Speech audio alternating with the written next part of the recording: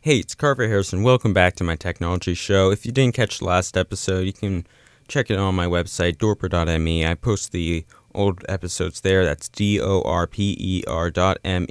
But without further ado, we should just get right into the tech news. So, first of all, I saw this news story. It's HTTP 3, Hypertext Transfer Protocol version 3. We just had HTTP 2. And now we're getting 3. I don't know why they're doing this. I'm guessing it's not because they really have a major issue they need to fix. Seeing that it was Cloudflare that is pushing this on people. Seeing that they're the only one, apart from Google, to actually have a server which supports HTTP 3. And that server can only be run on Rust. So you need to have your server software compatible with Rust if you want to actually be able to use HTTP 3. So a lot of differences are between HTTP 2 and HTTP 3. So an example of this is that HTTP is actually usually over TCP, which is the traditional way you would do it. And the difference between that and the new one is that HTTP 3 uses something called QUIC, which is, I don't know what the acronym is, but it has something to do with UDP, which is a different protocol, meaning that they're making HTTP no longer a TCP protocol, which is kind of odd, seeing that it's always been TCP, and that might cause issues because I'm pretty sure that most people, when they wrote their software, expected HTTP to be over TCP, not UDP. But it's pretty new, and they're already pushing on people. By them, I mean Cloudflare. They're saying that you should immediately go to their website, enable it, and run your site through Cloudflare's proxies, because that's how they make money somehow. I have no idea, but it can't be good if it's free. I guess maybe they sell data. They say they don't, but I don't really trust Cloudflare. Cloudflare, the same company that was okay with ISIS having their websites hosted on Cloudflare. But if someone was to make a anti-Semitic website and put it on Cloudflare, oh, that's a no-no. ISIS, yes. Nazis, no. Kind of double standard, but okay. But HTTP 3, the only browser that supports it is Chrome Canary. So that's not even the beta version of Chrome. That's like the way past beta, extremely beta version of Chrome. So yeah, I wouldn't suggest switching it right now. So it uses QUIC. It's HTTP over QUIC. They renamed it to HTTP 3. That's a mouthful to say, even if it's shorter than HTTP over QUIC. But yeah. So yeah. Seeing that it's only been 4 years since HTTP 2 came out, and that was apparently a big disaster with people saying that it was not as good as HTTP 1, people saying this is better. I'm thinking, so I'm not thinking this, but someone else said this on a comment, is that big companies like Google and Cloudflare, the reason they're doing this is not because it actually makes the internet better. It's so it's more complicated to host your own website, because they're pushing TLS, a lot of SSL certificates, which are a real pain to actually set up if you don't know what you're doing. Unlike just plain HTML. Not HTML, plain HTTP server. So with all this extra UDP stuff, more port options, having to actually use an entirely different system, low support, they're probably trying to just push everyone onto using someone else's service instead of hosting it themselves. Which I can see why they're doing that, because that's how they make their money. And so QUIC, they say it's just for latency. It removes latency. That's why they're using UDP, because it's low latency. You know what else removes latency? Removing all this JavaScript they keep putting in the websites and all these images. Look, if you save 100 nanoseconds because of UDP over TCP, but then you're spending 20 minutes downloading a 7 gigabyte JavaScript file, what even is the point? It's pretty weird why they do this. It's just kind of, they seem like they want people to be confused, or just slow down the browsing experience by adding all this dumb stuff in. But then they say, oh, we're making it faster by removing the very small thing. It's like focusing on the less important issue instead of going after the big issue, which is they're putting like tons and tons of JavaScript in their websites.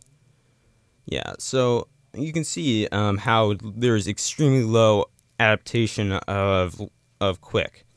So 55.9% of Quick websites use Lightspeed, which was one of the first, commercial server, HTTP server to support Quick. And it's not actually that you use that much. I could look up right now how many people use Lightspeed. Let's see. Currently, Lightspeed. Okay, it doesn't really tell me, but yeah, I know for a fact that it's pretty much no one. I use like Wappleizer, and everyone uses Nginx or it's Apache. But yeah, so and then the other 43.7% is Nginx. So basically, it's all just a ploy. No one's actually using this stuff. I'm pretty sure Google might just de-rank people based on not using their new standard, which is overcomplicated and basically is solving a non-issue, which is the 5 nanoseconds of delay between using TCP and UDP multiple connections. Yeah, so that's enough about the new HTTP3, HTTP quick, whatever you want to call it. Let's get right into ES 2019, ECMA script 2019, which is basically the new version of JavaScript. So they added a chaining operator, which is basically let's see, how would I even describe it?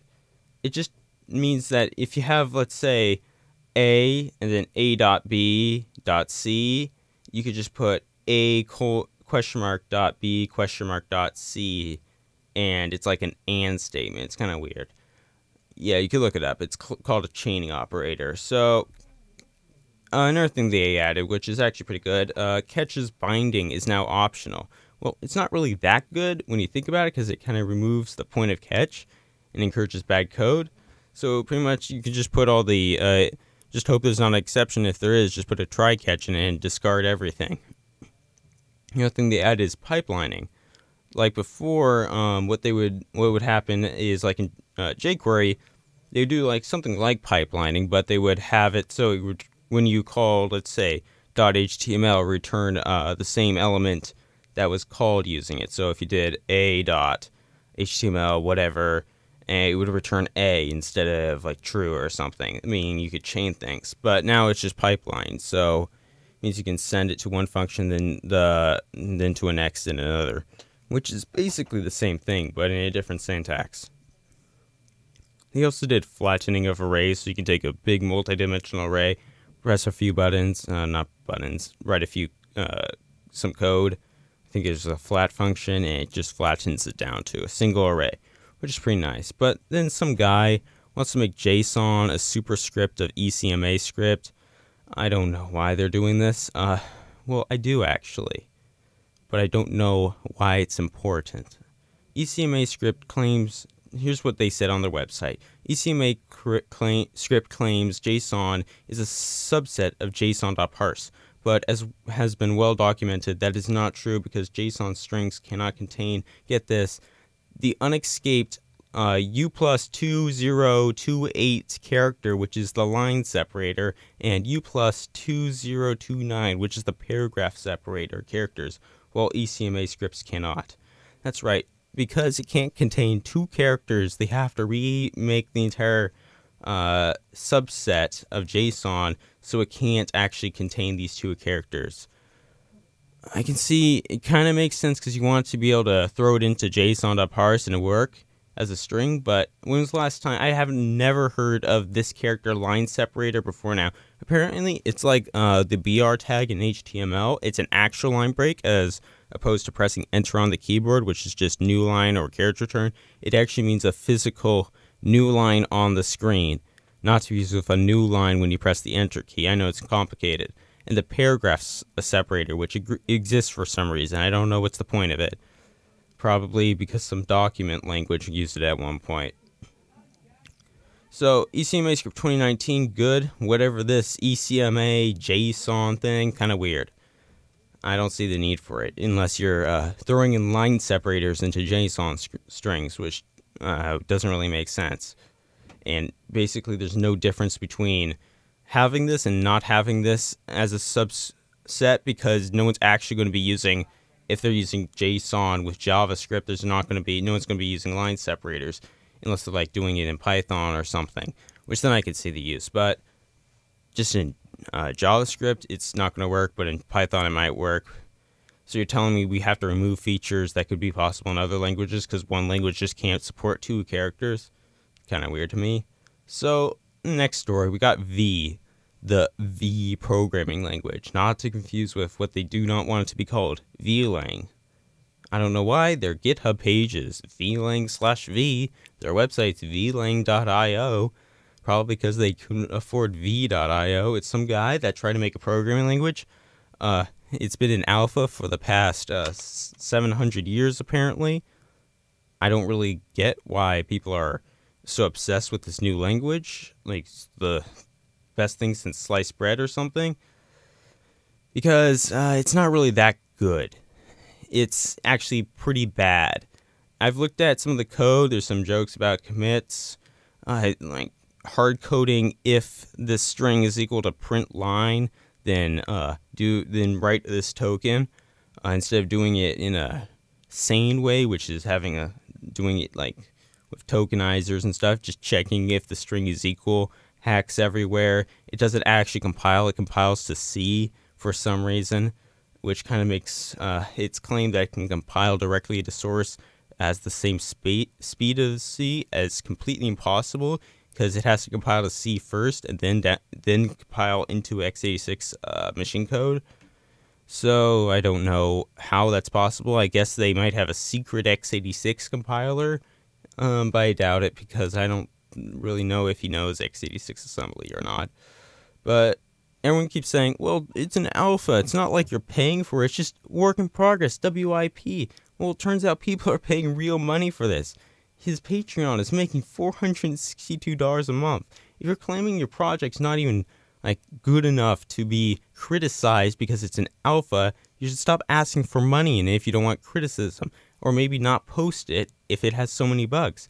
He also claims that there would be no null in the language, which is kind of really just dumb because it means you have a very low understanding what null actually is. Null is just the number 0 in the in C. It's just a point. It's just, I think it's 0 casted to a void pointer is the definition of it. So saying there's no null is like saying, how do you make an uninitialized pointer? It must be impossible in V. Are you going to set to 0? Well, no, you have to set it to something. It's just weird. I think they're actually taking back their saying that they would do that. That they would actually have no null, which I can see that's a good thing because I have no idea how you're supposed to implement pointers without null or like 0 or something. Are they would have to ban 0. You're saying it has garbage collection or whatever. Yeah, garbage collection in a low-level language. That's going to end up great. Absolutely wonderful. Yeah, so this V language, it's a lot like C on its surface. I can give them props for somehow figuring out how to fit the entire compiler into one C file when it's compiled, but then again, it's compiled to one C file, so it's the world's worst code when you look at it. And a lot of the code is just smushed in there with no like new files for different features, which I can see as actually pretty much an issue, because it must be really hard to read. The guy gets made fun of a lot. It's kind of mean to him, but he is asking for money, a lot of money for his project, his pet project, which isn't that good. Yeah, so that's about all I have to talk about today. Thank you for listening to my show. If you didn't hear my last show, you can check it out at dorper.me. That's DORPER.me. Next episode will be at Sunday, 12 o'clock noon. Thank you for watching. Thank you for listening. This has been Carver Harrison with my technology show. Here's some music.